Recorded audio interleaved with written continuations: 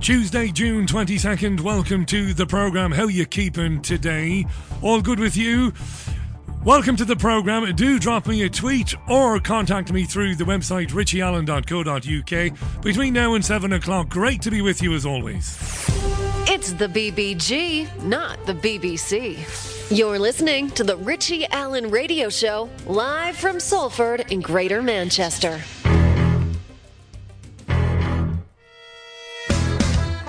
It's the Richie Allen Show, broadcasting live on richieallen.co.uk and multiple platforms around the world.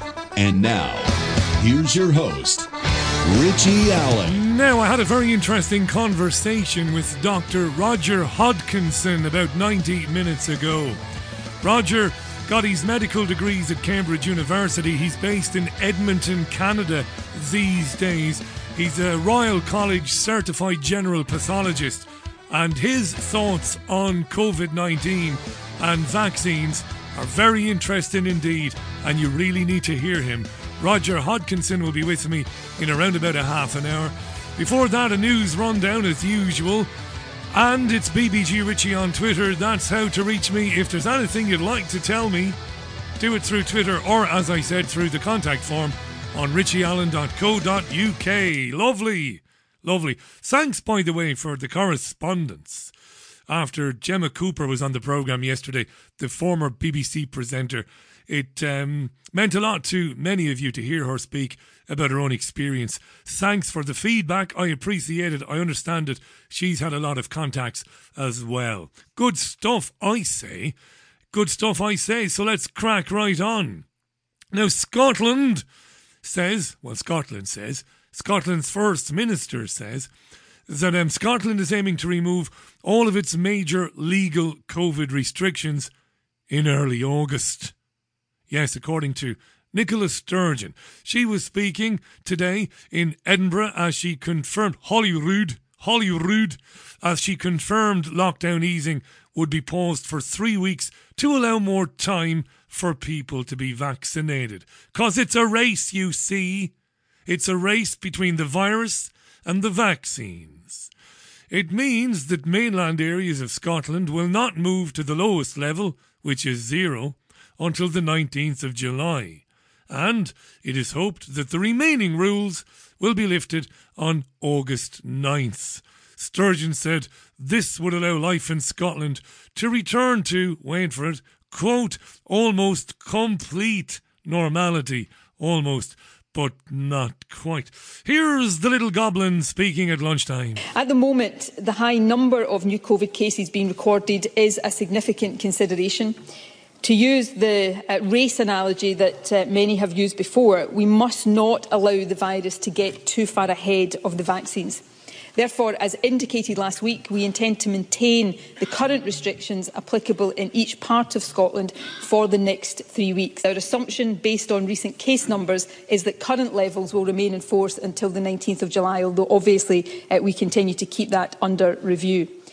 She went on to say, as I said already, the hope is that by August we can lift almost all the restrictions or return life almost to normality. Yeah. Now, Matt Hancock, the UK Health Secretary, was doing the media this morning. He popped up everywhere, first of all on the Radio 4 Today programme, where old Matt talks about flu returning because the flu disappeared in the last winter. Winter just gone. Yes. And maybe flu is coming back, and maybe it's going to be serious. You heard Boris Johnson, or you may have heard Boris Johnson, the Prime Minister, mentioned this yesterday afternoon. Here's Matt Hancock getting the flu jab and the COVID booster jab in the autumn at the same time. We didn't see any other communicable diseases last winter in any serious size at all. And so the clinical concern is that that flu will make a comeback. Our immunity will be lower. Fewer people have had flu. Almost nobody has had flu now for 18 months. Almost nobody has had flu for 18 months. Obviously, that's a good thing.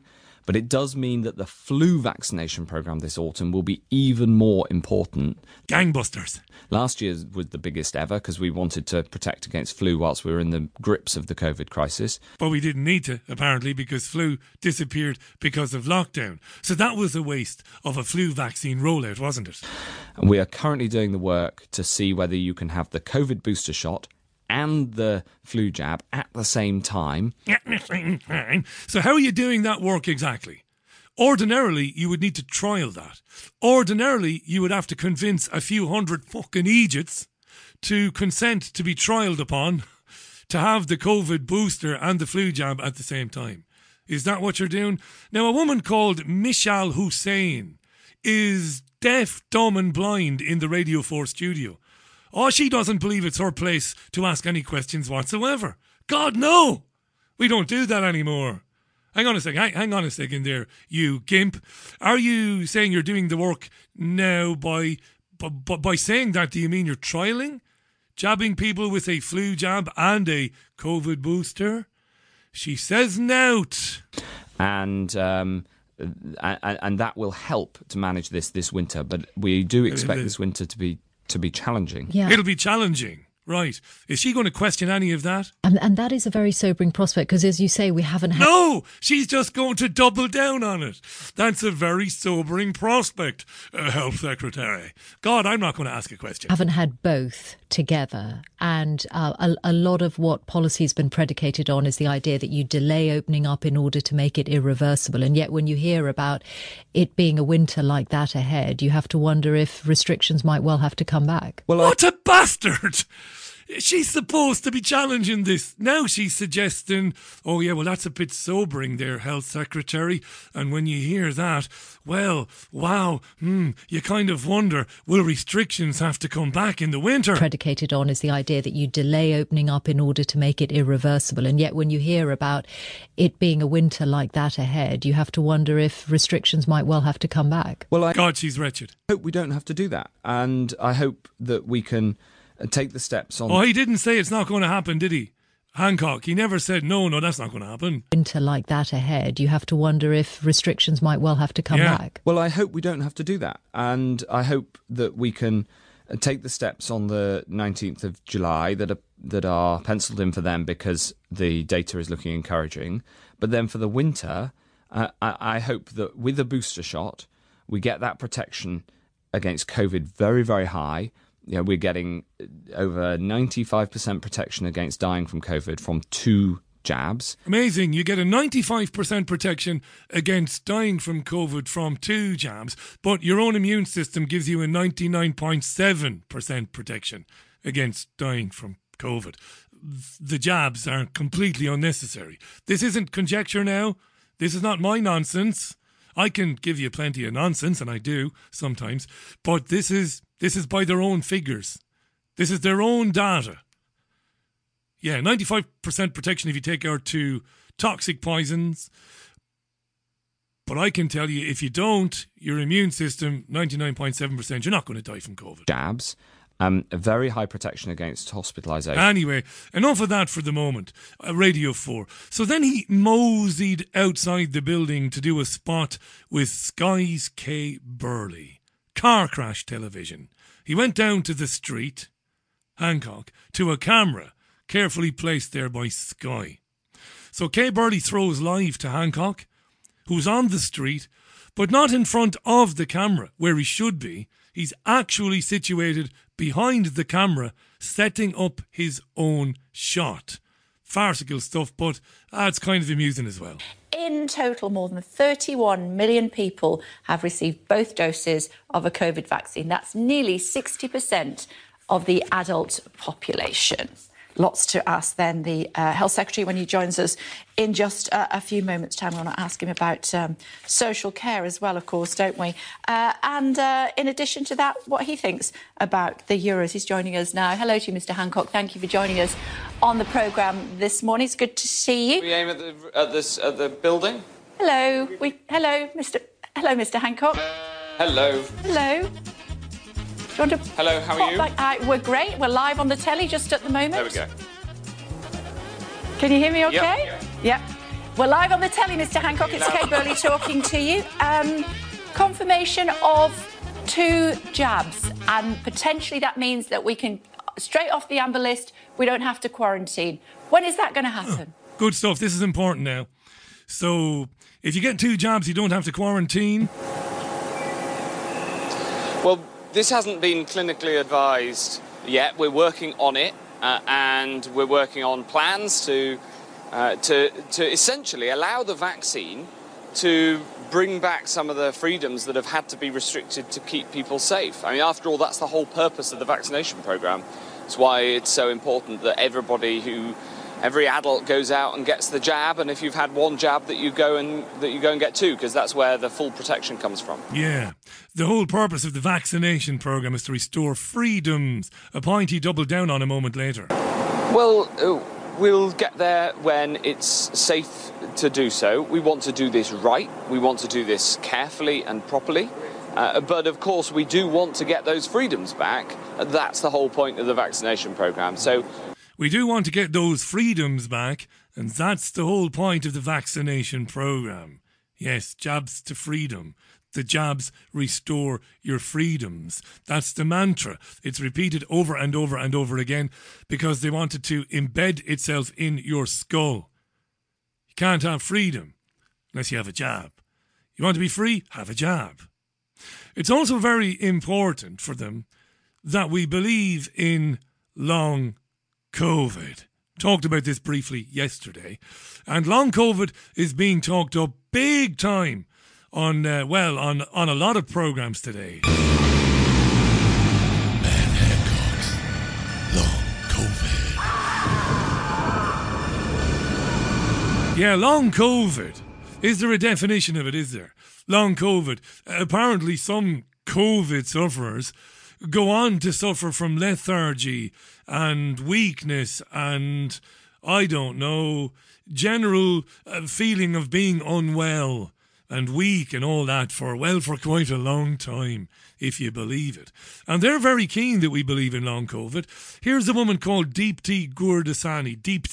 Deepti. She's a clinical epidemiologist and was speaking to BBC World News about, you've guessed it, long COVID. That's the thing about long COVID. It's not something that's limited to people with severe illness or people who are hospitalized. We see this in people who had mild symptoms initially. And for example, the Office for National Statistics survey shows that about 13% of people who just had infection, whether it was mild or even asymptomatic at the beginning, can go on and develop symptoms for 12 weeks or more in about 13% of people, which is a really significant number.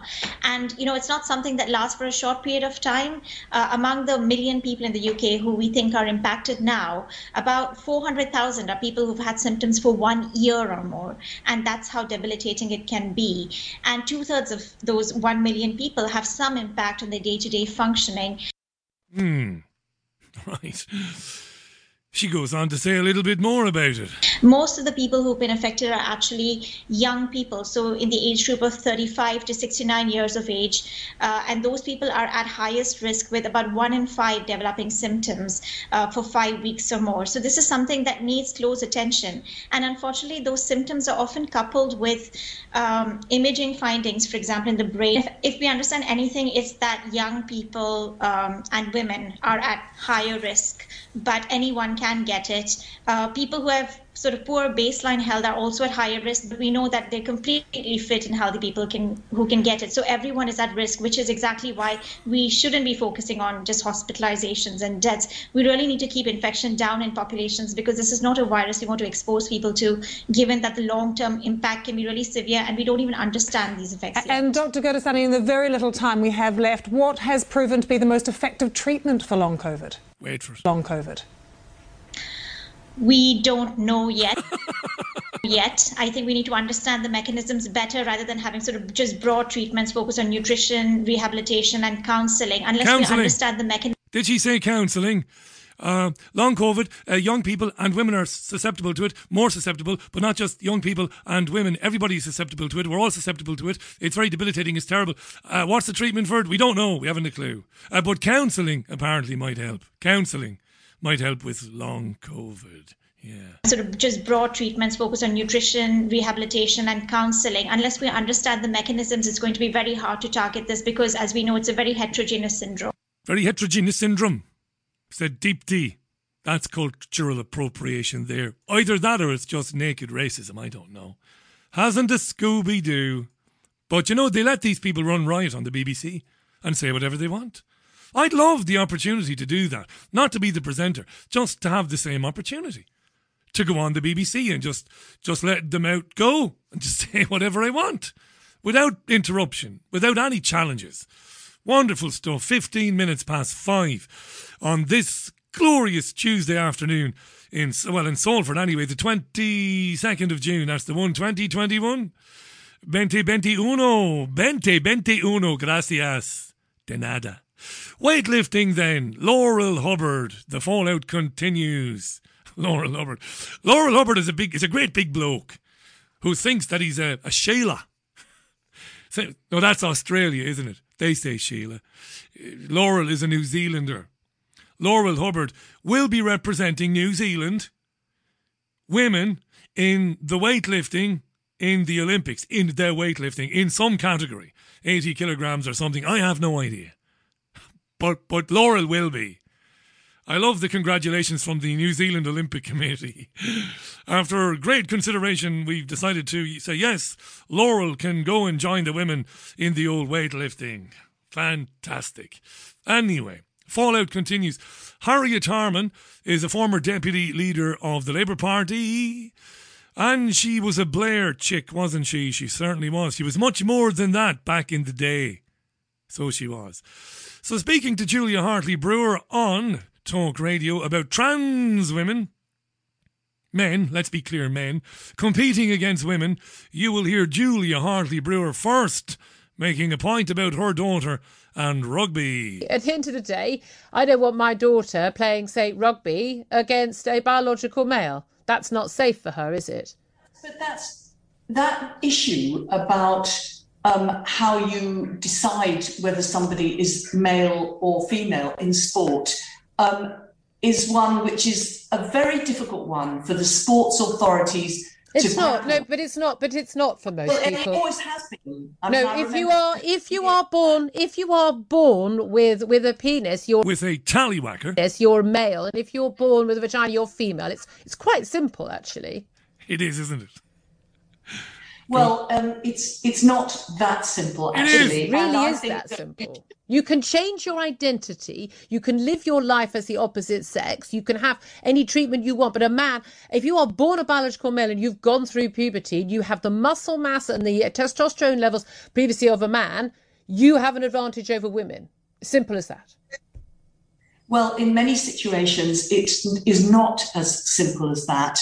And I think that, we should be careful to ensure that everybody can have equality and not be discriminated against. Including women. Including women and including trans people. And whether it's gay rights or racial equality, I want us all to be championing those who are facing oppression, not actually arguing amongst ourselves. Well, it's all very well, but a glorious sitting of on that fence, Harriet Harman. But at the end of the day, you're going to have to, at some point, you're going to have to come down on one side or the other. Yes, get off that fence, Harman, before you get splinters in your arse. Eventually, you're going to have to pick a side, says Julia Hartley-Brewer. Well, we know the side she'll pick. Harriet Harman, 19 minutes past 5. Interest in one or two things of interest or one or two articles of interest on richieallen.co.uk. Do check it out. Check it out. That is my website. That's mine. It's all mine. The president of the Philippines, do you see this? He addressed the nation last night. I don't have the audio because he's speaking Filipino. I don't know if that's how you say it. He's speaking Filipino language. And he basically told the nation that if they refused a COVID-19 vaccine, they'd be chucked into prison. He left no room for ambiguity, did the president Rodrigo Duterte. Duterte. Speak Spanish, do they? In the Philippines? I know it's great, isn't it? I could use a search engine. I could use Wikipedia and pretend to have a big brain like I know everything. But I don't. I know very little at the best of times. Is it Spanish in the Philippines? Sounds like it. Rodrigo Duterte.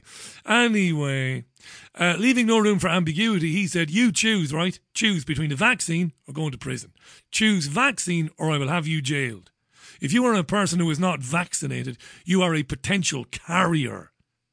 But you could be a carrier anyway, if you believe, well, Bill Gates and the World Health Organization and Chris Whitty. So he's talking through his sphincter, isn't he? Really is this guy. 110 million people live in the Philippines. Only 2.1 million people have said yes to the jabs. Schools remain closed there. And he's exasperated, is Duterte. He wants these people to be jabbed, god damn it. But they're not having it. More power to the Filipinos. Filipinas. And Ian Dale makes me laugh. This guy is a real non-entity, a no-mark, right? This is Ian Dale, former Tory, stood for the Conservative Party twice, I think, at least. He couldn't get arrested, let alone get elected. Absolutely useless. He's as useless as tits on a boar. He really is. And when you're that useless, they just send you to LBC Radio. And from there, he's been championing lockdown for most of the last year. Described himself as a pro-lockdown hawk. No sense of irony does this guy Ian Dale, because he was given a column in the Telegraph today, and he lamented so he did, the irrational lockdown. I can no longer support the irrational lockdown. Well, dipstick, if you'd have done your job last year and not been a lockdown hawk, actually asked some questions of your butties, your bum chums in the Conservative Party and stuck it to them, maybe you wouldn't be in this situation now, pal. Those articles, if you want to call them that, can be read at richieallen.co.uk. Do, by the way, tweet me, it's BBG Richie. You can reach me through the website too, richieallen.co.uk. I think I've got a couple of messages. Do me a favour, people. I mean, we're through the looking glass here, people. When you're writing me messages through my website, give some consideration to the fact that somebody has got to read the bloody things. Here's an example from Christine. Christine, forgive me for what I'm about to do. Humiliate you on Nobody Radio. Richie, long COVID. A neighbour on my street took ME out of yuppie flu. Is that long yuppie? Joking aside, Christine, what the fuck does that mean? I want you to write that again in language I can read out where it makes sense. I think you're making the point that ME has been around for years and years and years and years. Maybe you're making that point. I don't know. Anyway, I'm sorry. It's a Tuesday and I'm a bit of a grumpy bastard on a Tuesday. I don't know why. Tuesday it is. Anyway, hi to Mike, who says, Richie, I've been suffering long COVID since 1995. Luckily, I've been asymptomatic the whole time. Mike is in North County Down, or, as they would say, North County Down. County Down. Whatever that means. County Down. Right, it's 23 minutes past 5. I've insulted my listeners enough by now, I think. It might be time to take a tune. Did I even line up a tune? Did I? No, of course I didn't. Jesus, that'd be just professional, wouldn't it? Let me drag a tune. It could be anything now. Could be any blooming thing. As I said a little bit earlier on, we will be joined, hopefully. I spoke to him about 90 minutes ago.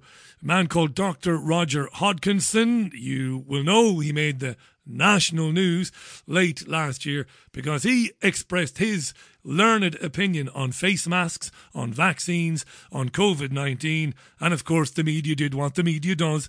It went for him pretty strongly. Okay. What have we got then? Sure, go on. Bit of Sam and Dave. Sure, go on. Why not? Tuesdays or a show. Richie Allen live from Salford here in the northwest of the UK. About a mile from Media City, that's where the devil is. Soul Man.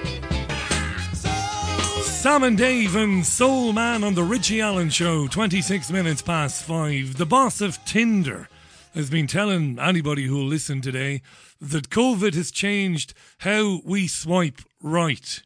Now, I've never used Tinder. That's because I've been in a relationship for 19 years. It'll be 19 years next month. Yes, so Tinder was never any use to me. I know some of you scallies who cheat on your wives are saying, yeah, right, Baldy, I bet you're on there all the time. I'm not really. Never. There's a few dating apps, right? So this guy says, Tinder boss says, COVID has changed how people are using the app. The approach to matchmaking is no longer enough. Swipe left or swipe right. So you see somebody and you think, nah, so you swipe left or swipe right. How does it work? Do you swipe left if you want to put them in the maybe pile and swipe right if you don't like them? How does it work? Help me out here. Some of you singletons, tell me now, be jeepers, and educate me on Tinder. Anyway, so this guy says, look, people are using it now and they're not just swiping left and right. They used to match in order to meet in real life. That's how it used to be. Tinder, right? You match up with somebody, then you meet in real life. But that has changed because virtual dating has become the norm in lockdowns. Now Tinder is shifting towards a more, wait for it, quote, holistic approach. So shifting towards more holistic profiles so users can get to know each other better online. New changes reflect their desire to swipe possibly. So he gave an interview to BBC Trend, and he said that Generation Z users in their late teens and early 20s make up more than half of Tinder's users. They're getting serious now on Tinder about the things they want to know about people. This is where it's all going, you see. It was a shallow enough thing to begin with. You know, you looked at somebody, you thought, she's attractive, he's attractive, yeah, that's for me, I'll do the appropriate swiping. Now he says, this guy, they want to know a lot more about you. Obviously, whether you've been jabbed, and of course this will move on, are you socially responsible? Are you carbon neutral? And all of this sort of jazz. This is how it's going to be. God be with the days when you had to physically walk up to a girl and risk abject humiliation, which happened, of course. It always happened. It happened plenty of times. You actually had to do it in a disco or at a dance. I'm a bit young for dances, but I did go to discos. And the blokes all standing around, holding their pints and with their arms folded, desperately trying to avoid revealing anything about themselves, terribly nervous. That's the way it used to be, but now, God, no. Now they're doing it online through any number of dating apps. Right, it's nearly 5:30. I'm waiting to hear from Roger Hodkinson, doctor, if you please, who I spoke with a short time ago. He's agreed to come on with me to chat about, a lot of things. As of yet, he's not there. So I'll tell you what I'll do, just to double check on him. I'll take another tune, sort him out. Either that or we'll do something else, all right? Okay. Here's Steve Earle, accompanied by the Pogues, and a terrific tune, Johnny Come Lately. I'm an American boy. Music from Steve Earle and Johnny Come Lately on the Richie Allen Show, 27 minutes to 6 o'clock. Tuesday's programme from a balmy Salford, Scorchio in Salford. Scorchio in Salford is about 19 degrees at the best of times. Welcome back to the programme. Tweet to me, it's BBG Richie. Send a message to the programme through the website richieallen.co.uk. Had a really nice chat with my guest about an hour and a half ago. I'm really glad that he's come on the programme. We're going to have an extended conversation about a lot of things. He got his medical degrees in Cambridge University. He was a scholar at Corpus Christi College. He's done residencies at places like the University of British Columbia and became a Royal College certified general pathologist there, a fellow of the College of American Pathologists too, in very good standing with the College of Physicians and Surgeons of Alberta in Canada. I'm delighted to welcome to the programme Dr. Roger Hodkinson. Roger, thanks so much for coming on today, and it must be said at pretty short notice too. Welcome to the programme. Richie, it's nice to get to know you. I hope the connection works. Well, it sounds beautiful. It sounds like you're in the room, Roger. It was nice hearing earlier that you've got connections to Salford. I understand your family spent some time here some years ago, although they wouldn't recognise it now. So you do have a connection to the city. Yes, I did. But I was. I didn't leave Britain. I was kicked out. I didn't like it in the 70s, and I like it even less now. I came to a country that I thought was better, and now it's going down the drain as well. So where is there to go? Fair enough. We read about you last year because you were among a number of physicians and scientists, all distinguished, and you've had a very distinguished career, who were attacked by the legacy media because you dared to deviate from the official narrative on things like face masks and lockdowns and vaccines. And that can't be easy, Roger. However experienced you might be, however thick your skin might be, it can't be easy when you've spent your career doing good, trying to do good, to be attacked like that. How did you deal with it? Well, with the doctor title, I'm old enough to understand medical ethics. The doctor title conveys a lot of status and income and respect from the general public. That's because of our ethical training, what used to be an ethical training, and I hold those ethics very close to my heart. I've lived my entire life in evidence-based medicine, doing everything you could think of, leadership roles, teaching, academia. I'm now the chairman of an American biotechnology company in DNA sequencing, for example. And, I've done a lot of stuff in my career, but it's always been driven by medical ethics. And you can't stand by. You get the title because you put humanity before yourself.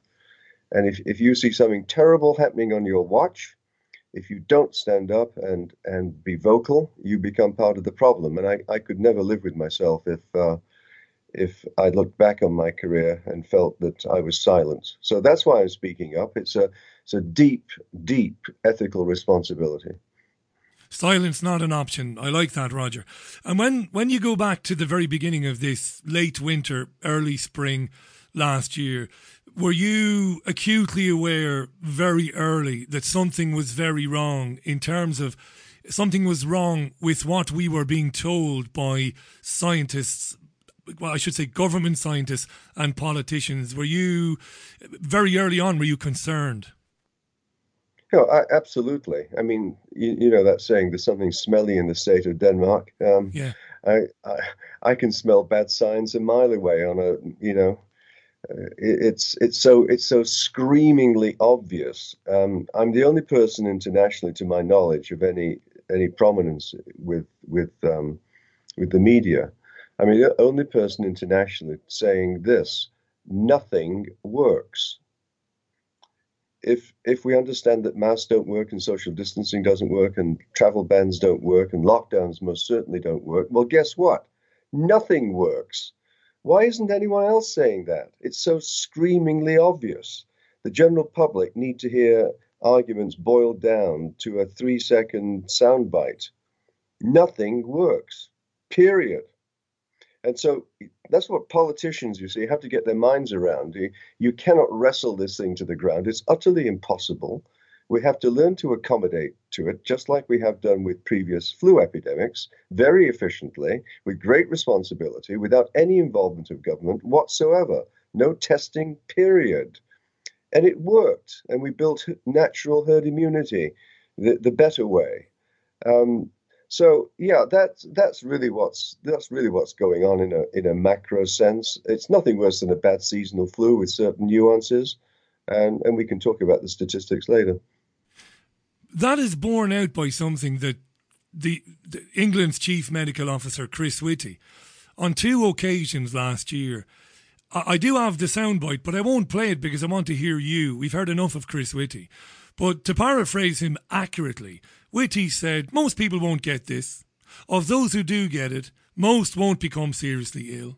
Of those who do become seriously ill, only a tiny percentage of those will need, emergency treatment or will need to go to an ICU. And even then, only a tiny percentage will pass away. Now, those were his exact words. That to me sounds like something that is akin to seasonal flu. Yeah, they tried to destroy you for offering that opinion, even though Whitty and others are on the record as telling us that COVID won't affect the great majority of people in the UK or anywhere else. No, absolutely. The working well, as I call them, are not dying in any greater numbers than they have with previous flu epidemics. In fact, in previous flu epidemics, a larger number of children died. Children die of the flu every year. And in all of North America, there's not been a single death in a child under 19 who did not also have some serious underlying disease. So in a grand scheme of things, you do not shut down the global economy with trillions of dollars lost that have to be repaid at some point in the future by our children. You don't shut down the global economy to save Granny in the nursing home, because Granny in the nursing home can be protected by many other ways than an experimental vaccine. What should they have done, Roger? By the way, it's Dr. Roger Hodkinson, folks, live from Edmonton in Canada. What should they have done, knowing that there was a respiratory illness in circulation? What would you do yourself as a physician to make it more comfortable for senior citizens, to give them a better chance if they contracted it? What sort of things should they have done? Well, it's actually not rocket science. Without the vaccine and older people, the vaccine was never tested in old people, and they're giving it, with gay abandon, and they're dying like flies from it. No, this is what I would have done if I was the Minister of Health.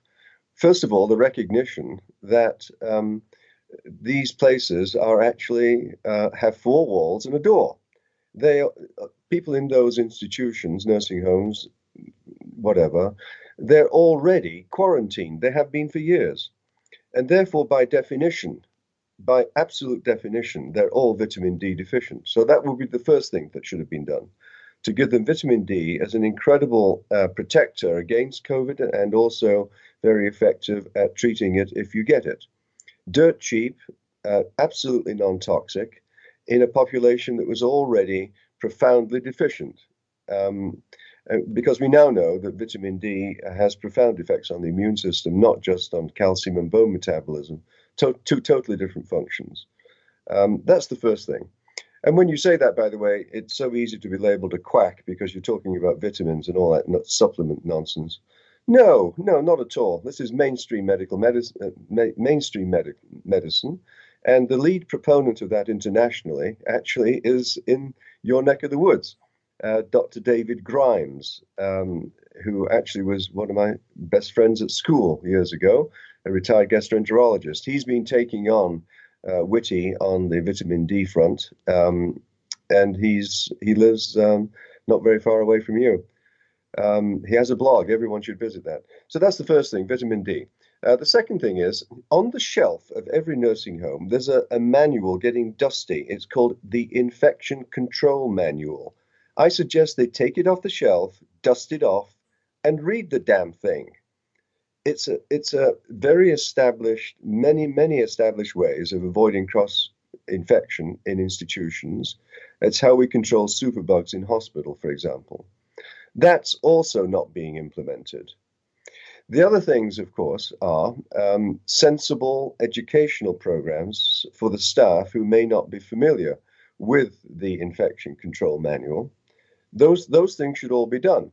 But at the end of the day, the statistics that you should tell Granny are quite different from the statistics that she's appreciating from, whoever. For example, I could walk in one morning and I could say to Granny, with a rather glum face, I could say to Granny, you know what, Granny? It's true, you've got COVID. And your risk of dying of this is 4 times greater than it was with the flu. And Granny would say, that sounds pretty grim, doesn't it, Doc? What the hell are we going to do? On the other hand, I could walk in and say to see Granny and with a smile on my face, and I could say to Granny, "Good morning, Granny. Yeah, I got to tell you, it's true you've got COVID, but remember when you got the flu last year? You survived very well, didn't you? Because you had a 99% chance of surviving. Well, this time you've got a 96% chance of surviving." And Granny would say to me, "Well, that sounds pretty good, Doc. What are we worried about?" You see how at every turn the government is ramping up fear instead of assuaging people that there really isn't too much to worry about. So that fear has the fear mongering, some people call it fear porn, that we did see a lot of on UK television and radio. You think that definitely has a physiological effect on the senior citizen in the care home who's hearing that? I don't think it has a physiologic effect, but isolation certainly has an effect. It's very clear that people who have Alzheimer's, for example, a lot of people in nursing homes, if you isolate them without COVID or anything else at all, isolation causes people with dementia to go into a death spiral. And we don't know why, but it's just a medical reality.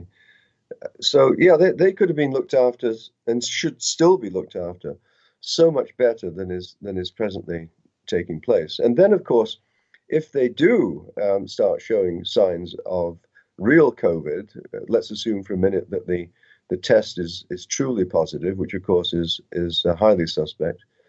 There are medications that many people believe are effective. They've not had the ultimate random clinically controlled trials. That's true. But they are very safe. I'm talking about ivermectin and hydroxychloroquine here. They are very safe. Many people believe, like Tess Lawrie, from a meta-analysis, many people believe that they are very effective. And physicians should be allowed to prescribe them because it's not going to do any harm and it will probably do a lot of good. But that is being prohibited by the regulatory authorities. Tess was on this program. Tess was on this program about 6, 8 or 10 weeks prior to this. And Roger, she was absolutely horrified. And I'm observing this, as a journalist, I'm observing this same reaction in clinicians, physicians and scientists, such as you and your colleagues. This bewilderment that you've done all this work, all the evidence is there that ivermectin and hydroxychloroquine works, and yet she cannot get arrested, let alone get an audience with an MP or a government minister. This must astonish you, this stuff. It's the people that are denying access to those medications are culpable of the grossest form of medical malpractice, because it's not just one-on-one, doctor on patient, it's the system on society. And we've got to constantly remind ourselves that any of these actions to prevent COVID or to treat COVID, they are medical decisions. They're not political decisions. The politicians are the effector arm of a medical matter. And we have politicians playing medicine, which I've said publicly is an extraordinarily dangerous game. They're really screwing up. And the motivation for that, of course, is multiple. But one of the principal things is that in this new environment of, having to be woke, having to protect everyone from every conceivable risk in life because I am your trustworthy leader, they want to dress themselves in the flag, wrestle this virus to the ground so that there isn't a single particle left on Earth and claim that they're responsible for it. Well, they're dreaming in Technicolor. You cannot control this virus. It's utterly impossible. They have to get their minds around the fact that medicine is totally impotent at it. And what we have to do, as the Great Barrington Declaration implied, is basically live life normally and protect those who are vulnerable. As the Great Barrington Declaration said, focused protection. That is it. That was the only thing that needed to be done. Question that begs to be asked is, Do you believe that the scientists who advised the UK government last year and who continue to do it today, do you believe that they know that which you know? And if they do, namely they know that masks are ineffective, they know that social distancing doesn't work, they know that lockdowns are terrible, and they know that ivermectin, amongst other treatments, is viable. Do they know that? And if they do, what are the implications of that? Because we're in sinister territory then, Roger, right? Oh, they're not stupid. They know that for sure. Absolutely. What has happened here is they've dug themselves into a corner here with the initial reactions, and can't, the first rule in politics is never say you're sorry, never say I was wrong. And that's been the general operating principle. If this doesn't work, double down on it, just like Fauci. If one mask doesn't work, wear two, or I could say wear 10. And of course, if you wear 10, I guarantee you'll never get COVID because you'll be dead of hypoxia. Yeah. So they've just kept on doubling down on the idiocy because their political masters have been putting them under great pressure to support the reality that their reputations are on the line if they say I was wrong. So you put more of the blame on the politicians than those who advise them, because if you know as well as I do, Roger, it's Dr. Roger Hodkinson, by the way, if you've just joined the programme. Roger, you know that if a government minister was here today, they would say, well, Doctor, with the greatest respect, we listen to them, the SAGE committee, the 30 or 40 advisors, and we make our decisions based on what they say. We're not doctors. That's what they would say. Let me tell you, Richie, how medicine actually works, as opposed to how people think it works. Medicine is now increasingly controlled by a bunch of woke academics who live their entire life brown-nosing, constantly afraid of their own shadow because they want promotion, they want a grant. And everyone is in lockstep. They cannot veer from the path in case they get ostracized by their immediate colleagues who are all of the same ilk. It's a monstrous way medicine has been morphed by these colleges and regulatory bodies into being controlled, because the controllers are all there because they've lived their life constantly agreeing with the guy above them. Right. That's how they got promoted. That's how Whitty got his job, because he'd always said yes to the guy above him. It's ingrained. They're so fearful of being different. That's the bunch of docs that's now controlling the profession, and the bunch of docs that's advising government. They're totally unrepresentative. Anti-science. It sounds like anti-science, that. Just going along to get along. Don't ask any questions. And don't move the medical debate forward at all. Just stick with the consensus. Yeah, absolutely. Absolutely. Petrified of their own shadow. They will never stand up and take a stand. They will never stand up. No, that's not going to happen in a month of Sundays. I invited John to talk about a number of things, and you very kindly said that you'd give us an hour. So Dr. Roger Hodkinson will be with us at least until 6:30. Again, I'm grateful, Roger, because it is not, that I'm bowing down at the altar of medicine here at all, but it's nice of you to come back to us so quick with such short notice. I'm glad you're on. And there are many questions coming in on Twitter, many questions about vaccine safety. We're going to talk, of course, about the plans to vaccinate children. The Joint Committee on Vaccines and Immunisation has yet to give its recommendation on children. It's apparently imminent. We can certainly talk about that. I heard this afternoon, just before coming on air, I heard another BBC anchor or Sky News presenter saying 128,000 deaths people who died within 28 days of testing positive for COVID. I don't have a medical degree. I don't have anything like it. I don't know anything about medicine. I really don't. But I'm not stupid. I'm a journalist. I'm a graduate. I know how to research, and I know when I'm being sold a red herring. That's nonsense, isn't it? 128,000 within testing positive, dying within 28 days of testing positive. If anything is anti-science, Roger, surely that is. I'm a pathologist. Of course. Let me say something with absolute authority. Death happens. Get used to it. It's not a callous statement. It's obvious. People are dying all the time in large numbers of metastatic cancer, of terminal heart disease, renal failure. And so many of these deaths are not dying due to COVID. They're dying with a positive test for the PCR test, positive test of a virus particle having been found in their nose. That does not mean they died due to COVID at all. It's a warping of the statistics to maintain fear. When you look at the reporting, it's amazing that the number of people dying of cancer and heart disease has fallen off the map. Well, let me assure everyone again, COVID does not cure cancer. These deaths are being misclassified.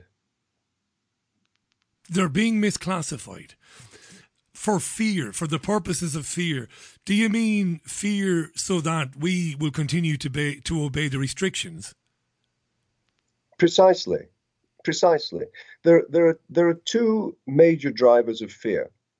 The first one is this utterly ridiculous concept of testing asymptomatic people, the working well, as I call them, with a notoriously bad test that's resulting in 95% or so of the results being absolute garbage, false positives. And those people, of course, have contact tracing and take out 10 times more. So, but the point is that so-called incidence of cases, which of course is no such thing. In medicine, we call a case someone who's actually sick in front of us. That's another morphing of the English language to drive fear. These are not cases at all. They're simply people with false positive results from something in their snot. And snot has billions of viruses and bacteria in it all the time. So the first driver of fear is the ridiculous graph in the morning paper showing this peak, which should be reduced by about 95%. So people are fearful because of that, and the fear could only be countered by information. Now, the second driver of fear is therefore the total absence of any counter-narrative because of the brutally efficient suppression of anything that is based on science as opposed to hearsay, arbitrary measures that they're introducing. The three major sources of information for the general public are, of course, politicians who are absent at the switch. The journalists, we all know the mainstream media is totally woke and will not publish anything along those lines. But more importantly, physicians, who are the ultimate source of some dependable information, and they are being viciously suppressed under threat of losing your income.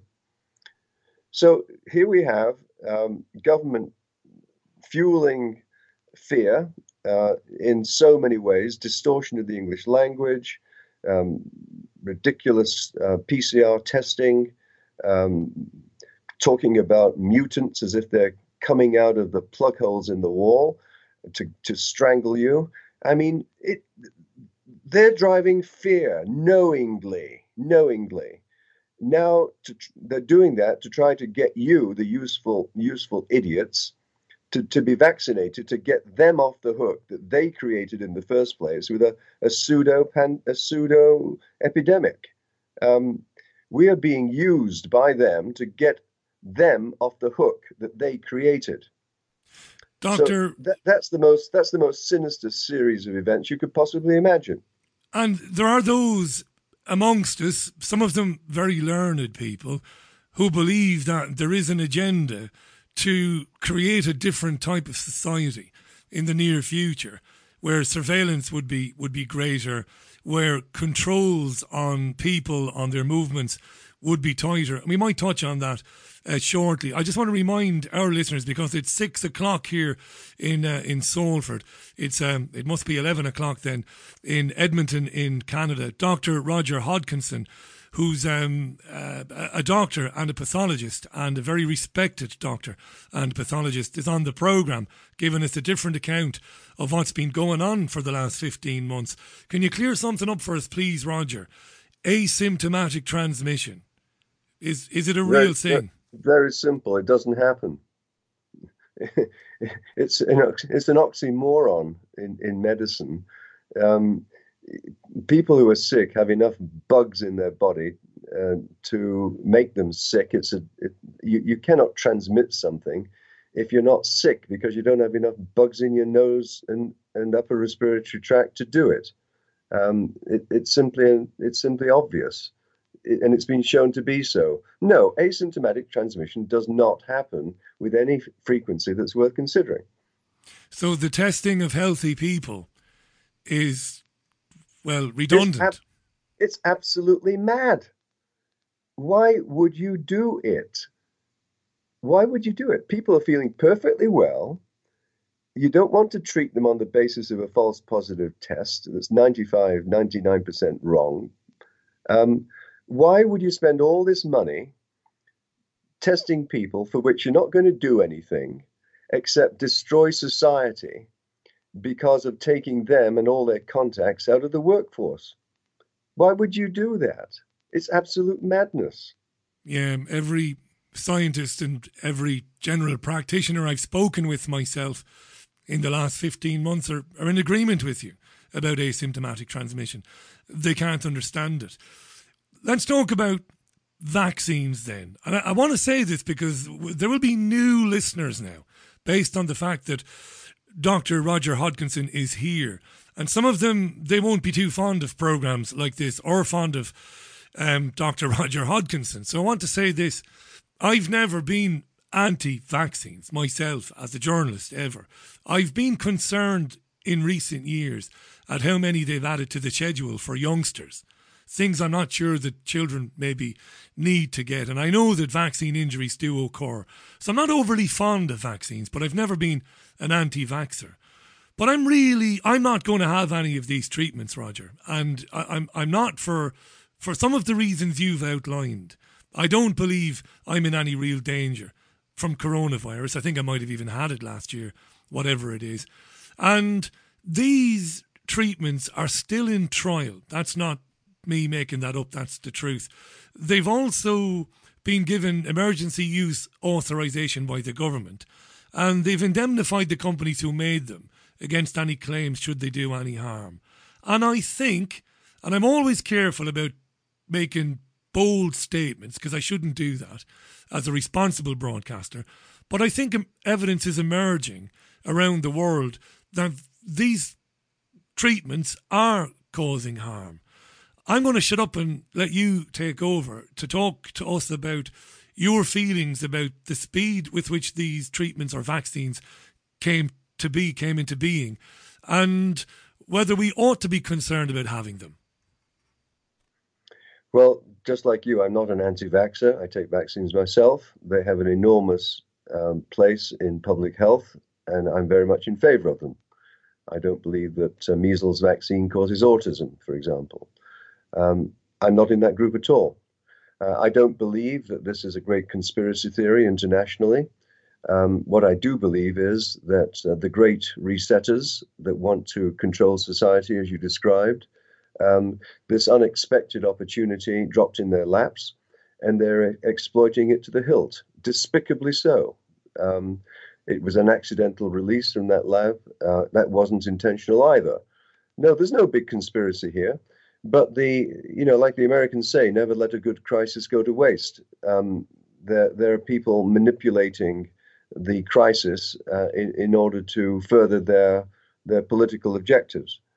But with respect to the vaccine itself, everyone must realize that this whole madness is predicated upon one singular statement, that this was an emergency. Well, it was not. After that clown at Imperial College London, Neil Ferguson, was put in his place, and it was shown that his numbers were yet again notoriously wrong. Yeah.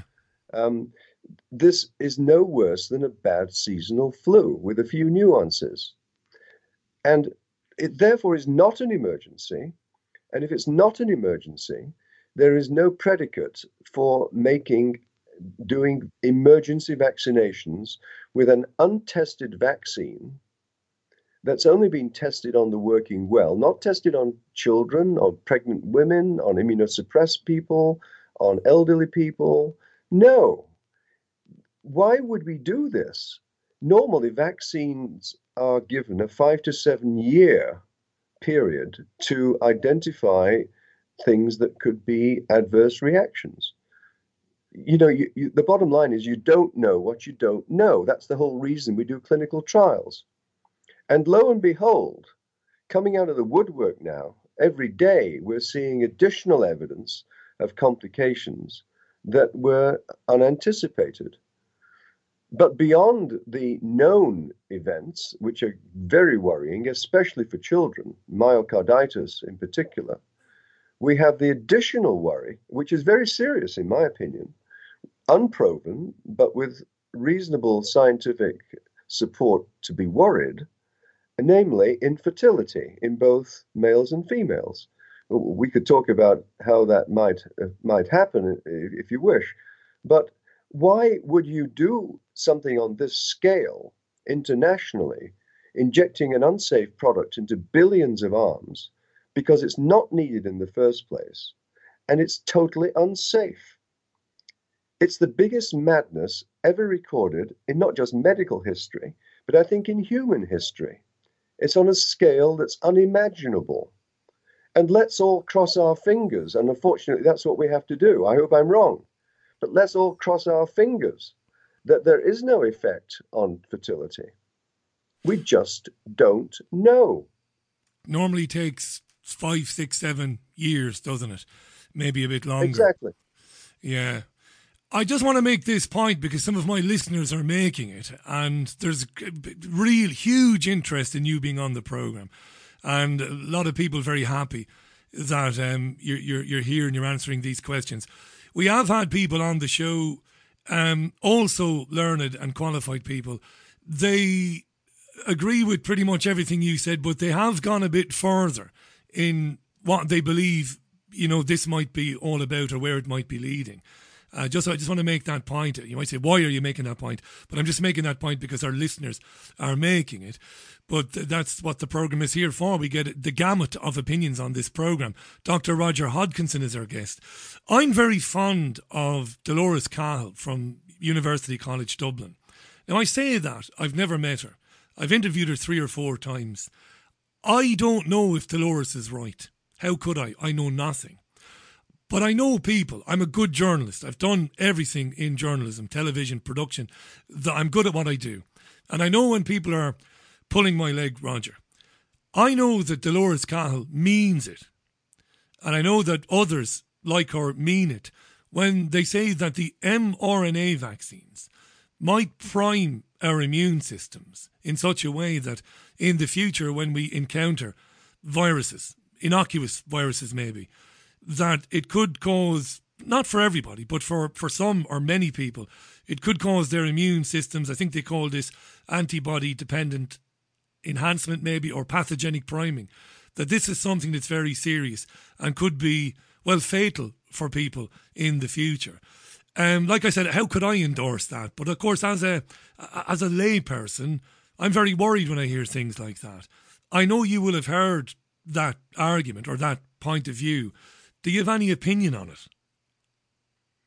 Yes, I disagree with Dolores in many respects. So I don't want to go down those rabbit holes. Okay. I'm not trying to demean her, but I certainly do agree with her on the possibility of antibody-dependent enhancement.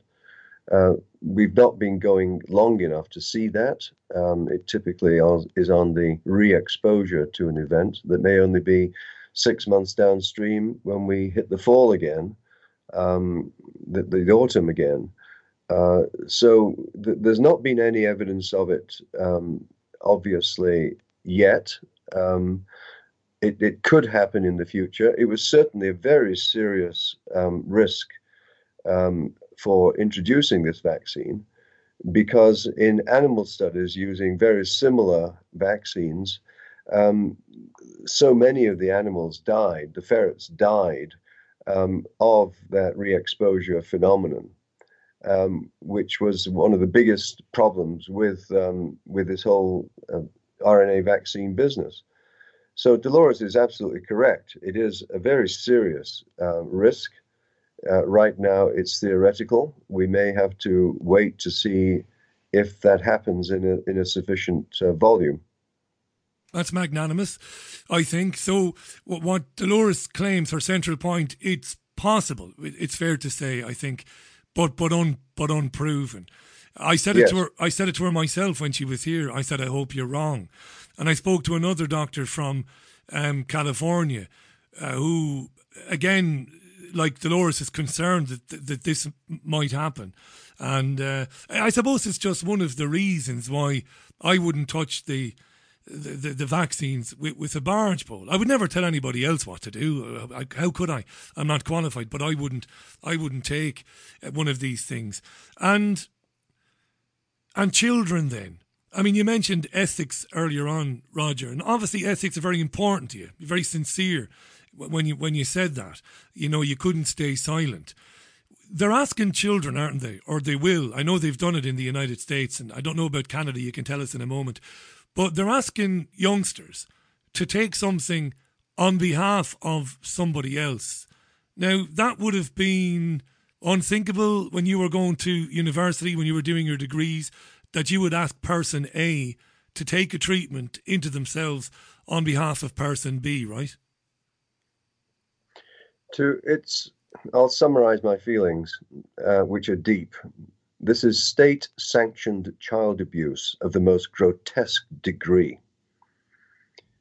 These children are not dying of this condition. There's not been a single death in North America under the age of 19 that's not been in a child who is already seriously ill. Children are not dying of COVID. If they get it, they brush it off as nothing more than a trivial cough and cold.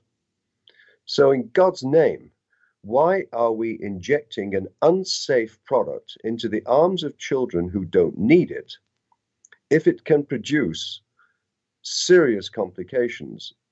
We're seeing them emerge already, not theoretical things such as fertility, which of course is massive, but myocarditis.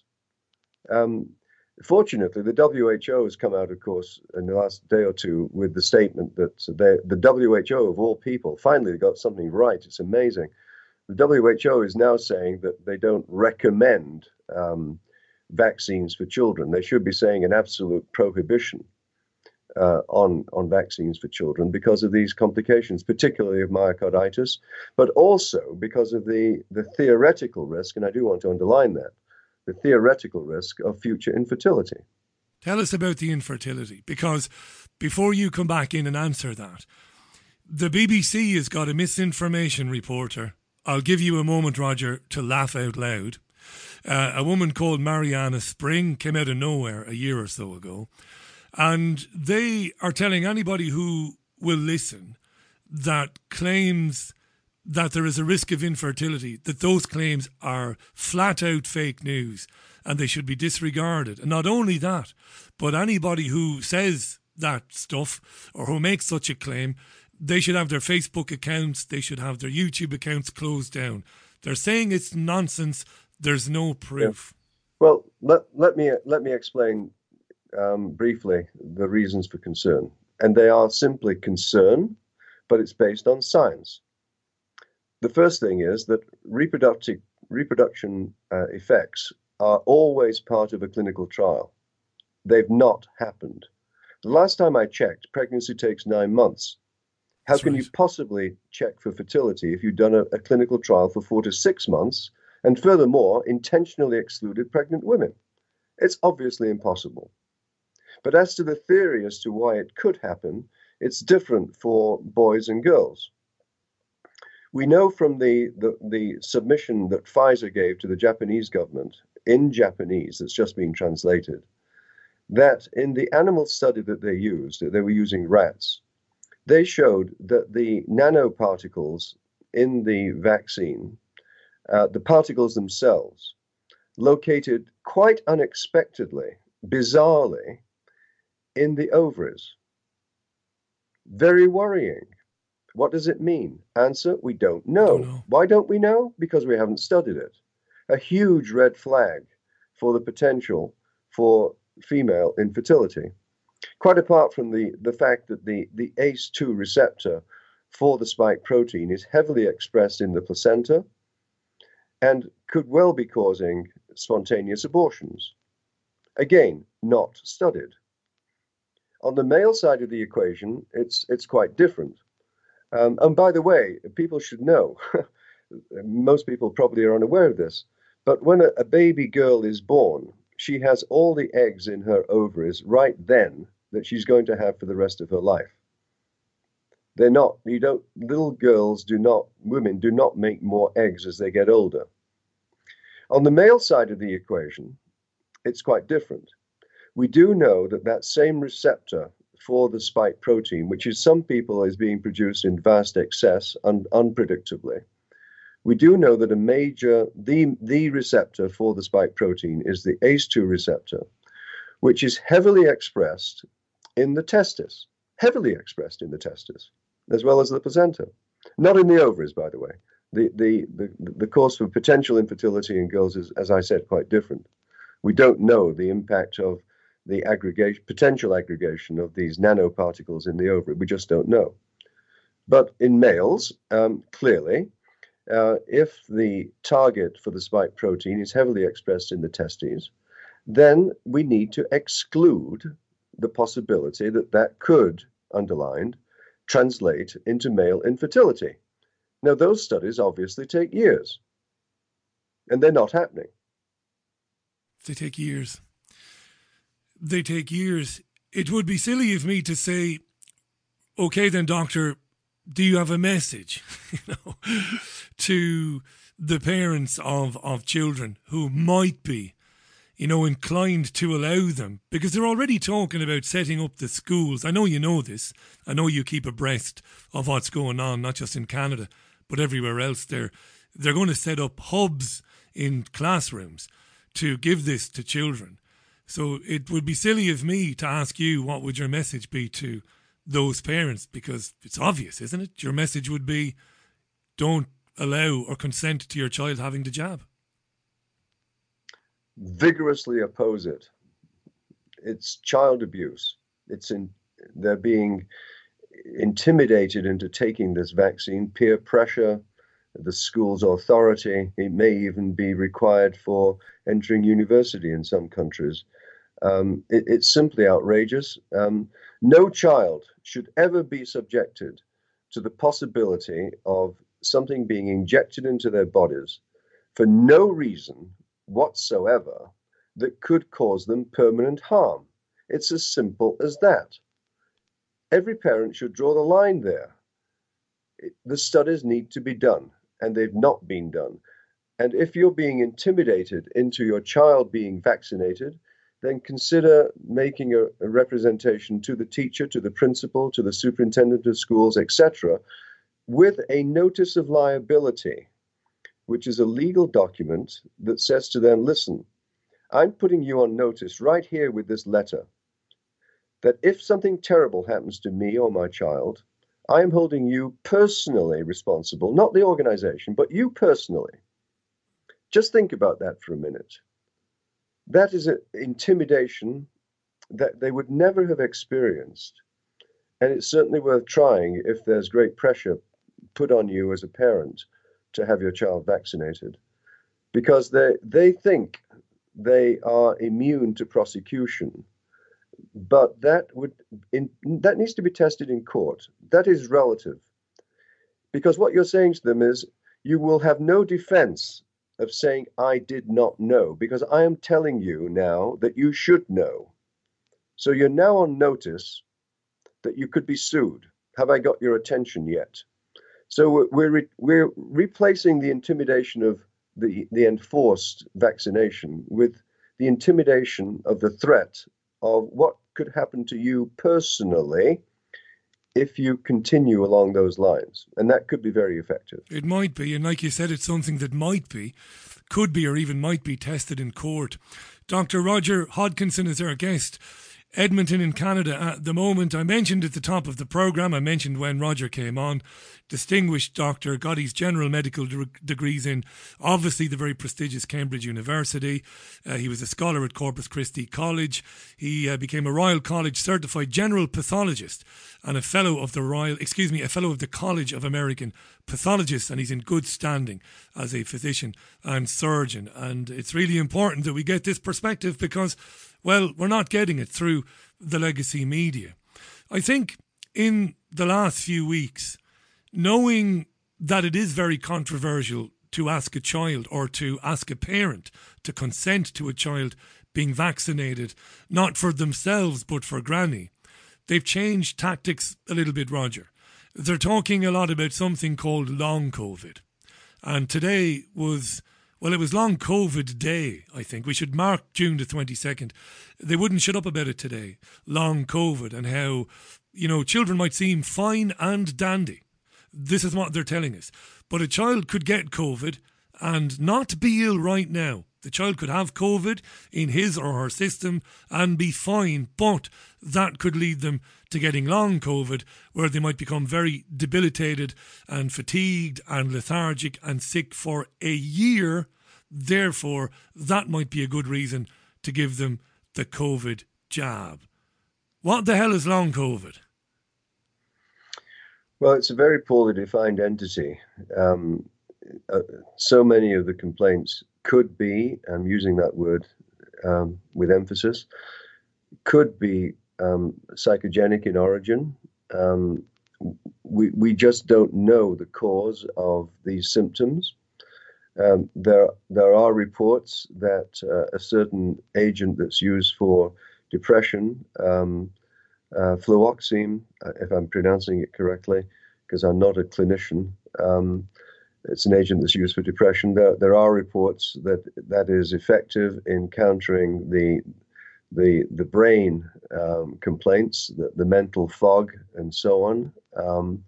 It's poorly studied. Does it exist at all? We don't know. There's certainly a lot of complaints, and there seem to be some miraculous recoveries with this agent. What we should remember here, of course, is that once the vaccine gets into your body, or post or after the infection itself, the principal method of attack within the rest of the body, other than the lungs, is an attack on the vascular system. That's why we're getting thromboses in the brain and in the legs. That's why there could be there could be miscarriages, attacks potentially on the testis and so on.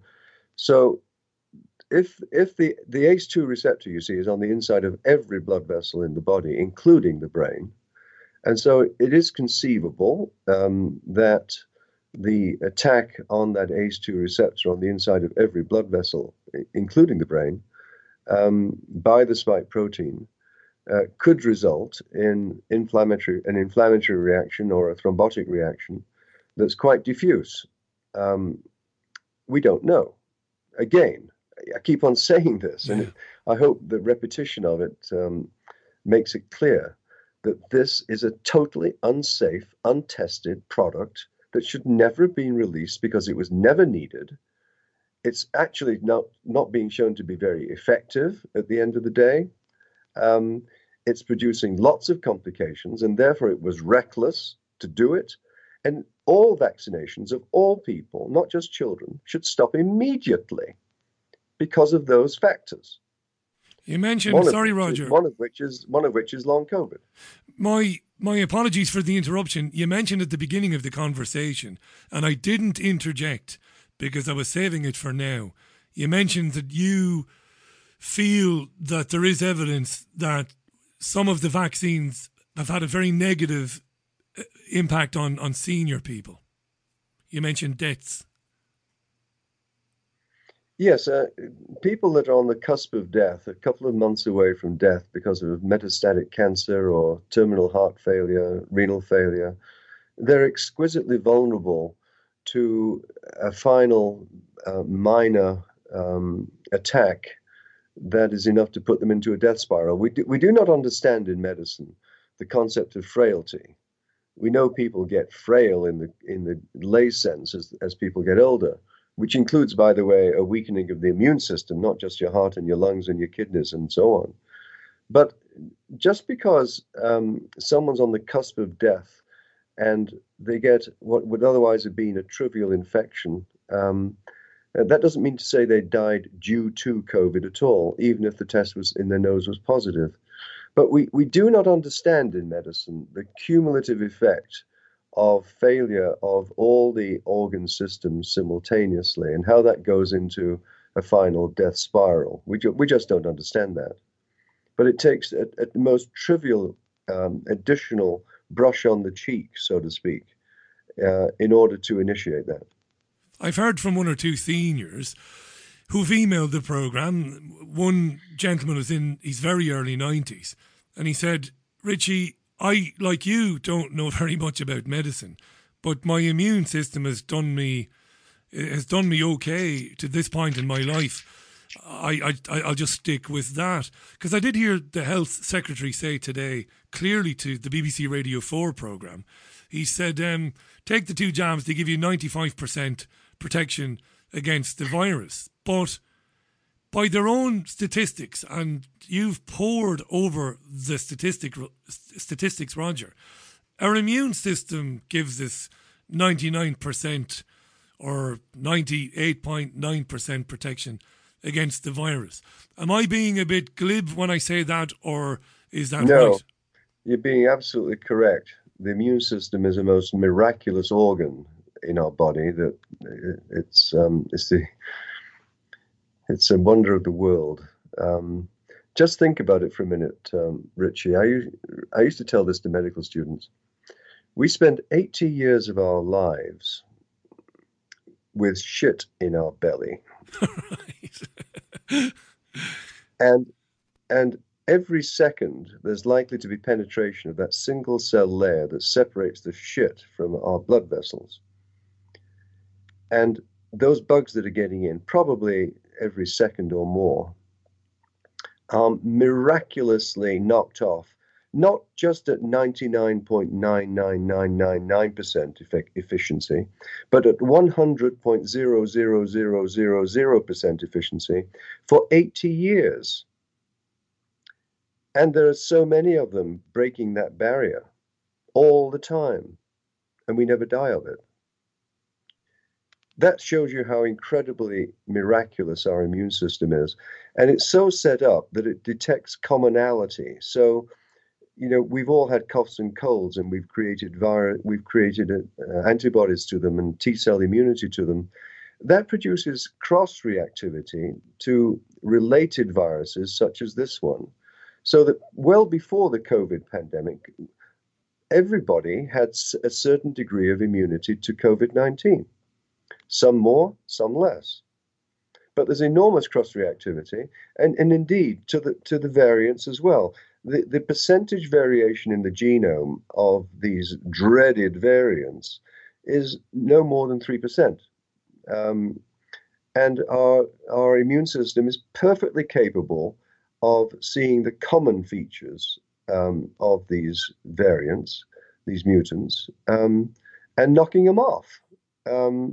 We don't need to even contemplate booster jabs with addressing the variant. Totally unnecessary. A big pharma ploy to simply make more billions out of a pandemic that should never have started in the first place. And the politicians are not being too subtle about tying in freedoms going forward with assenting to those booster jabs. And this kind of worries me. Roger, to a point I'm coming to terms with it, that I might have to live a different life. But they're not being too subtle about it, that the vaccines are the way to freedoms. Matt Hancock said this clearly to Sky News this morning. Go ahead. Let's be clear. The vaccines are not a path to freedom. The vaccines are a way of getting them off the hook that they created for themselves. And you, useful idiots, are going to help me get off the hook to preserve my own reputation, because then at the end of the day, I'm going to say to you, see, I wrestled it to the ground for you. Well, you know what? It was never necessary to wrestle it to the ground in the first place. You created this monster, and you're using us to get you off the hook. Is there something else going on at the same time? I ask this not knowing the answer. Obviously, I don't know the answer.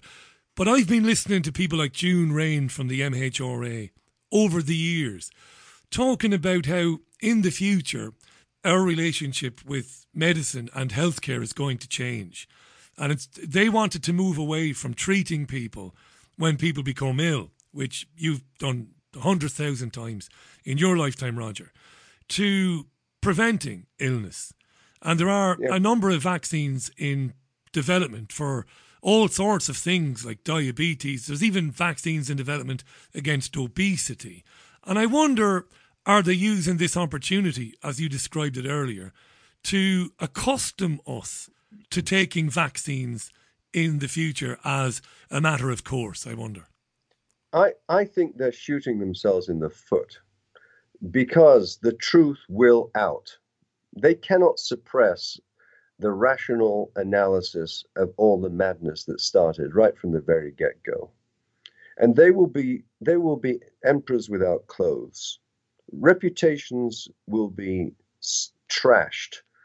There'll be blood in the gutter when all this is done, because the madness of it will be there for everyone to see. And there could be a very unfortunate consequence of that people being opposed to vaccination in general, which would be a terrible thing for public health. So they may be shooting themselves in the foot here, because you cannot suppress the madness of this forever. Books are being written, I'm sure, at this very moment. People like Alex Berenson. Books are being written that will document chapter and verse about how this was totally artificial, totally unnecessary, massively dangerous, and let's hope it did not result in mass infertility. I sincerely hope that does not happen. Of course. But my goodness, if it does, can you imagine the consequences, the backlash against these politicians who are putting that word out on billboards everywhere? 4 words, 4 letters, SAFE, safe, no qualifications to it whatsoever. A grotesque lie. Why don't we learn even recent lessons? I covered the narcolepsy problems with the swine flu vaccine, which usually rolls off my tongue the name of that vaccine, but I can't remember it off the top of my head. But that's only been 10 years ago. And I wonder why people are so quick. I mean, I run daily. You'll be glad to know, Doctor, I run 46 years of age, but I run daily and I look after myself. I don't smoke, never have done in my life. And I run past the vaccination centre in Salford, which is on Liverpool Street. And it's rammed. It's jammed all the time with people filing in. And I think to myself, why don't they remember 10 years ago when another untried jab caused so much misery to so many people? We've got short memories. And of course, there's thalidomide too. I mean, sadly, Big Pharma cannot be trusted to relay to the CDC and the FDA reliable data. It's often skewed to get approval for the product. And of course, the haste with which this product was approved, it was also despicable. You can't possibly review mountains of data in the speed that they, in the time that they took. It was just passed right through. So I think I'm not really. I feel awfully depressed now about it all. But I think when finally the dominoes start falling, and Fauci's head is lopped off, and books are written, there will be the most brutal backlash against these politicians. They've got their re-election chances right on the line here because of the deception that's been going on, and people will not forgive them. We said we do an hour, and I don't want to take up any more of your time. So thanks for sticking with us for the time you have done. Is there anything off the top of your head that you had planned on saying that you've not managed to say because I've not gotten around to it? And if there is, of course, feel free to say it now. But thanks for sharing your time with us and your expertise and giving us this other side of what's been going on. I think it'll be very valuable to people, and I hope it'll be very valuable to parents, because that's hugely important. But Roger, if there is anything you did want to mention, I suppose now's the time to say it. Well, I'd like to do another show with you on two specific subjects. It's too short a time to elaborate. Shedding is something that needs to be addressed, and so does this new phenomenon of apparently magnetic particles being part of the vaccine that's being injected. We could leave that for another day. But to close, I would say this very simply: for everyone listening, believe nothing you're being told. It's all a pack of lies. You, the general public, are infinitely better at managing this than any of the medical officers and the ministers that are involved. You've got a thing called common sense that they lack. And you should rely on that, because your gut is telling you this something very, very clearly. There's something smelly in the state of Denmark. Let's schedule something for a couple of weeks from now, because the shedding issue is obviously very important. We did talk about this on air earlier. Thanks for your time, Roger. I'm greatly appreciative of it. I have to mention again, it was very short notice you coming on. I reached out to you because there's been so much talk today about vaccinating children. Dr. Roger Hodkinson in Edmonton in Canada. It was a pleasure, Roger. Thanks for your time. Richie, it's been my pleasure, and I do appreciate the opportunity of getting the counter-narrative out. Thank you very much. You're very welcome. That was Dr. Roger Hodkinson, live from Edmonton, Alberta in Canada today. Thanks to him. I'll put links out, by the way, to where you can find out more about Roger. You'll be able to do that. And we'll pick it up again with him in a couple of weeks, because when we chatted off air today, one of the things we did talk about was this shedding phenomenon. And I shared with him stories that I'd been hearing through the phone-ins. I want to mention Kelly, again, my old pal from Facebook.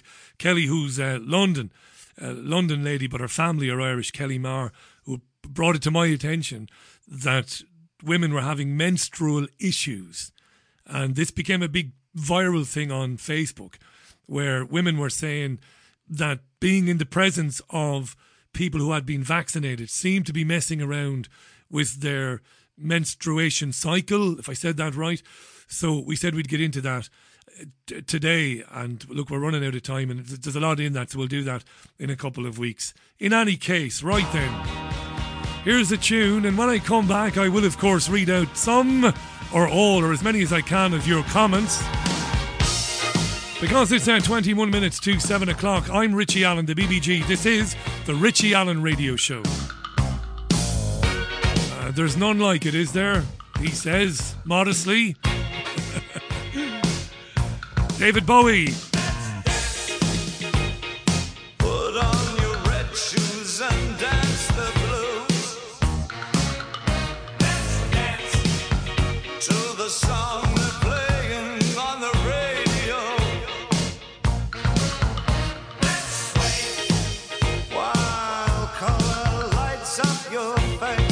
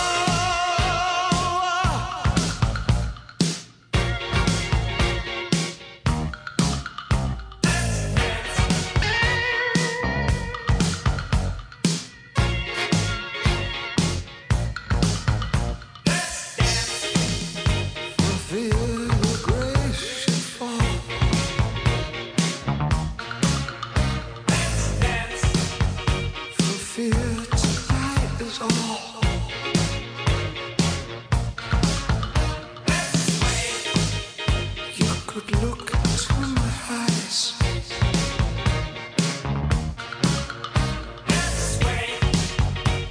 Under the moonlight, this serious moonlight.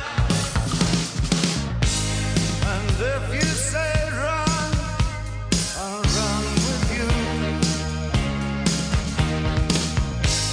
And if you say hide, we'll hide. Because my love for you would break my heart in two. If you should fall into my arms and tremble like a flower.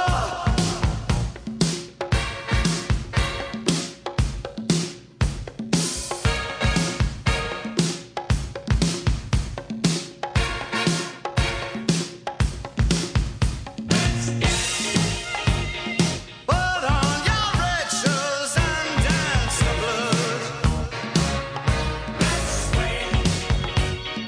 Under the moonlight,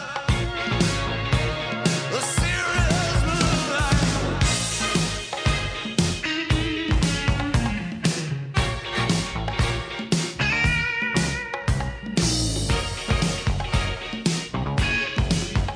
The Duke, and let's dance on your Richie Allen radio show. The time is 18 minutes to the top of the hour.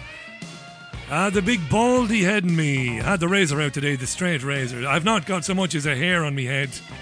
I love that in the summer, just getting the razor and giving it the full, I don't know. Who's completely bald? Duncan Goodhue. You have to be old. Duncan Goodhue, he was a swimmer, and a very good swimmer was he. Rob O'Brien, how you doing, Rob O'Brien? He says, Richie, I'm willing to bet my life that their next move will be to say the gene therapy will also cure long novid. I reckon you're right, Rob. I think they're doing it already, aren't they? Matthew, or Montenegro Matt. How you doing, Montenegro Matt? Richie, it's excellent to hear Dr. Roger Hodkinson, an eminent professional, speak with integrity and dispelling the myths of testing, social isolation, asymptomatic spreading and vaccines. Matt says the goal of this is control, but I must disagree that the cult are taking advantage of an accident. The lockstep aspect, linguistic programming and speed at which the signs, distancing stickers, temperature checkers and masks appeared suggests long-term planning. Mrs. Windsor's contribution, calling all jab refuseniks selfish, has had a devastating effect on persuading older generations to act against their own interests. That's a brilliantly written email, Matt. Thank you. Do I agree? I don't know, Matt. I suppose I do. I understand Roger's point of view, and I respect it greatly. There are those of my friends who understand that it's a scam. COVID is a scam, meaning that it isn't that serious for most of us. There are friends of mine who believe the vaccines are dangerous, but they share Dr. Hodkinson's opinion that the elites, for want of a better word, have taken advantage of it. My bet is that it's part of a long-term plan. That's what I think. But the reason I don't jump down his throat and argue with him is because there's no need to do that, is there?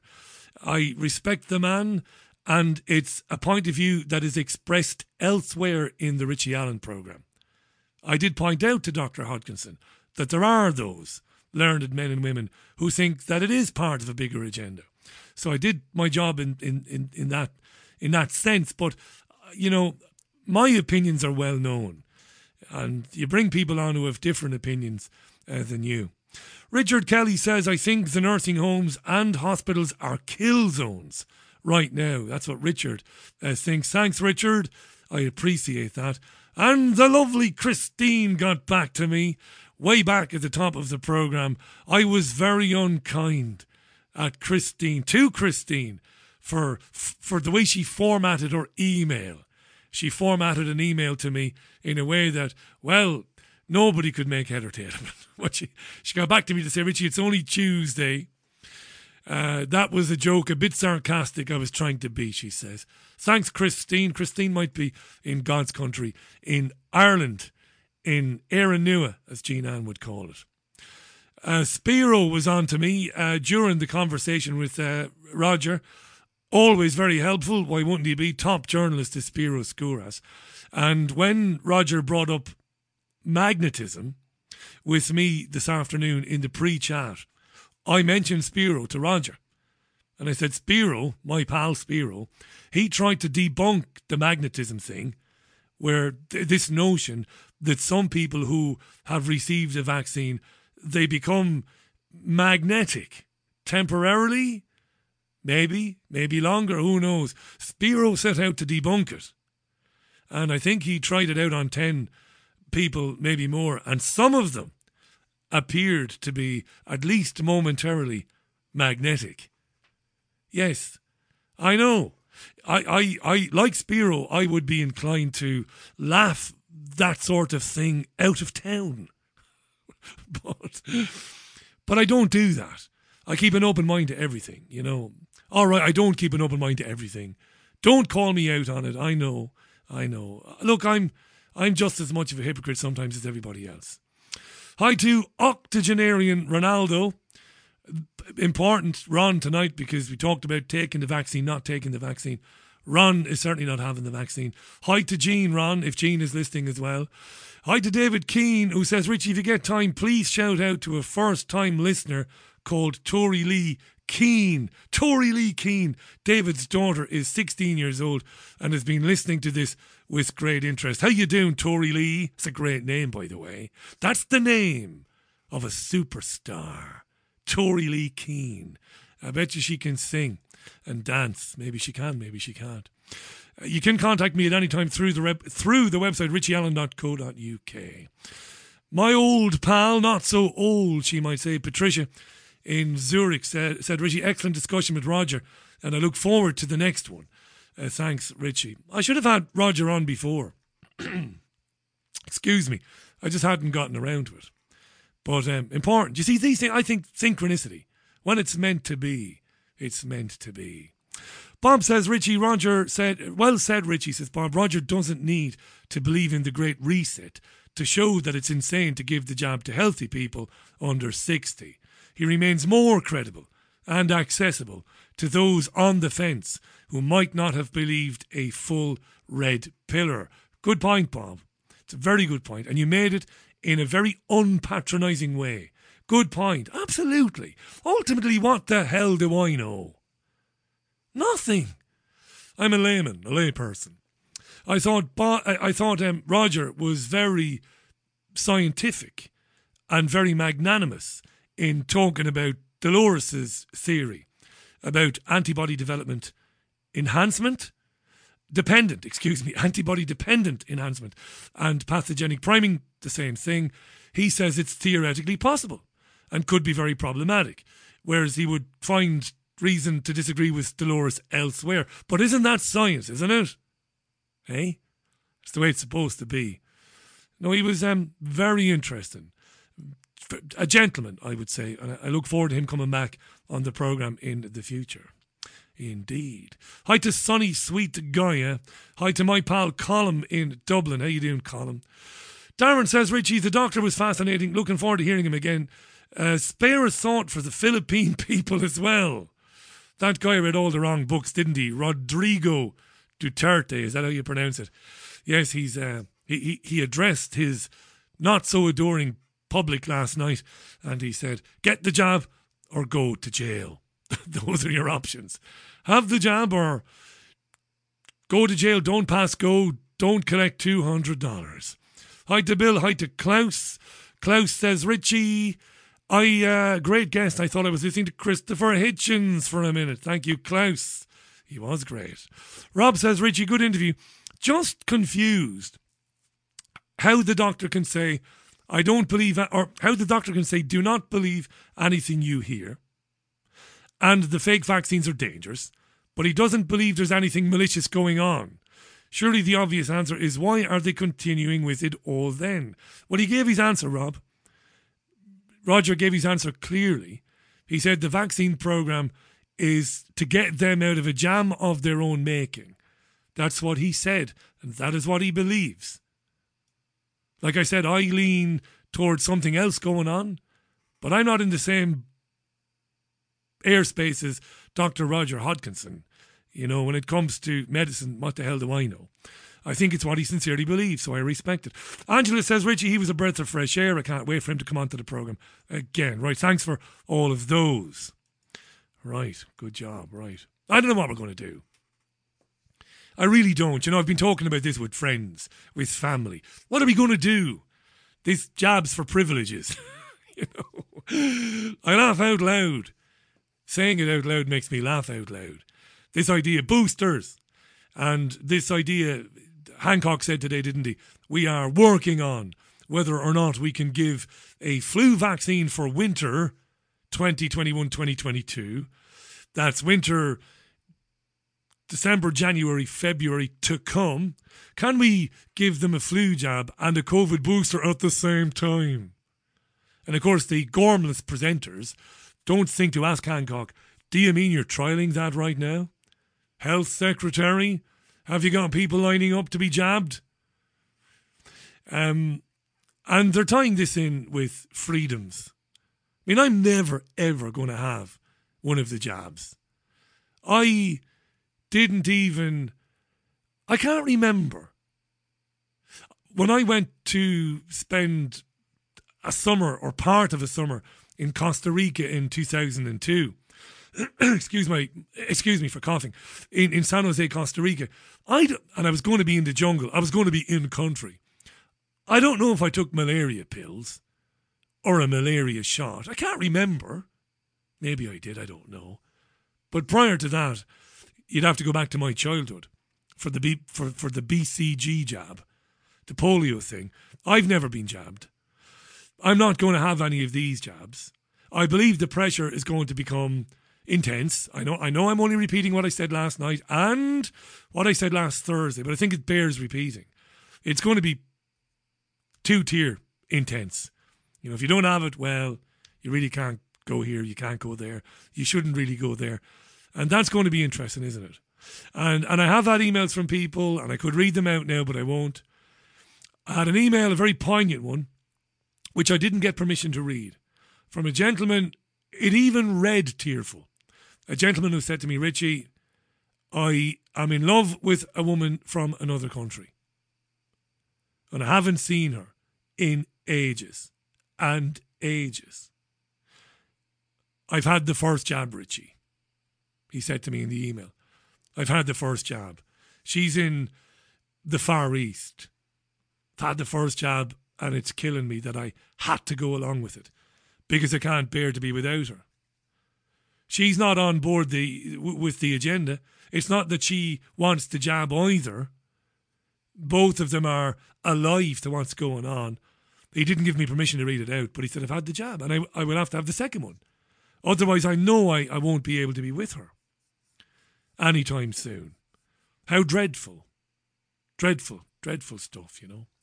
Tiffany came on to tweet, Dolores versus Dr. Roger, let's have it. I don't think so. Don't think there's any need to set up any debate between Dolores and Dr. Roger Hodgkinson. He made it clear that he understands and agrees with the possibility put out there by Dolores that these things might cause cytokine storms or whatever the bloody hell the terminology is. That if you have these jabs in 6 months or 8 months or 12 months, when you are exposed to another seasonal infection, that your immune system might turn into Rambo and go after the infection, if it's in a vital organ, say, and cause you serious damage. He didn't say he disagrees with that. He says it's possible. But time will tell us, won't it? I think, of course, that if it does come to pass, Dolores' prediction, they'll blame organ failure and general serious ill health on variants, scariants. Of course they will. They're not going to say, oh yeah. Dolores Cahill was right, by the way. This is pathogenic priming. Oh dear, silly us. we should never have authorised those vaccines through emergency use procedures. Jesus, we wish we hadn't done it. Of course they're not going to fess up. Right. They're going to say it's the Ballybeg variant. They're going to say it's the Lismore Park variant. Those are suburbs of Waterford City, by the way. That's what they're going to say. They're going to say it's the Cleggan variant. That's the reason why people are losing their kidneys and their spleens. They're not going to say, yeah, Jesus, we were wrong. We wish we hadn't rolled out those vaccines. The scariants are the get out of jail cards for forevermore. Aren't they, really? Oh, well, what are you going to do? We could just Bacardi the bejesus out of ourselves and just laugh in our front gardens. That's what I'm planning to do. I'm going to have a bench, lovely bench and a lovely table put in my front garden. And as this plays out, I'm just going to sit there, semi-pissed most of the day on Bacardi and Coke. And enough crisps and peanuts to see me through. And I'll just laugh as it unfolds, because what else can you do but laugh, you know? I won't be drunk when I'm on air now. I'll still maintain some modicum of professionalism when I come on air with you at 5 o'clock. But the rest of the time I'll be swimming in Bacardi. 2 out of 13, Spiro reminds me.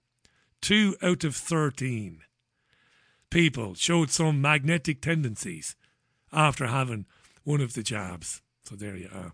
Hey, my old pal Gareth Ike is on the programme this week, by the way, on Thursday. It's been too long. I think last time he was on was back in November. We're going to have a right giggle on Thursday. Nice day to do it too, seeing out the week. So he's with me Thursday. As usual, I can't tell you who's on tomorrow because I don't have the diary to hand. But that's just the way of it. Thanks to Dr. Roger Hodkinson, I will schedule a return for Roger in 2 weeks' time. He's keen to come back, which is nice. We'll talk about sheddings then. We'll talk about magnetism and other things. And I will put your questions to him at that time too. Are you watching the game? Do you not give an arse? I sincerely hope for my Scottish brethren and sistren who are interested in soccer. William, for example. I hope Scotland beat Croatia tonight and qualify for the latter stages of this year's European Championships. So you might be watching the game. If you are, enjoy it. Otherwise, enjoy the rest of your Tuesday. Thanks for listening. Do share the podcast when it's online with all and sundry. He's a good one now, Roger Hodkinson. That's one I would be sharing with somebody who might be on the fence and who might be... Well, they might find it useful to get a learned perspective on what's going on. Do share it when it comes across your desk. Going out with the Beach Boys. Thanks for your company as usual. I've been the BBG. Until tomorrow, Wednesday at 5 o'clock. Bye now.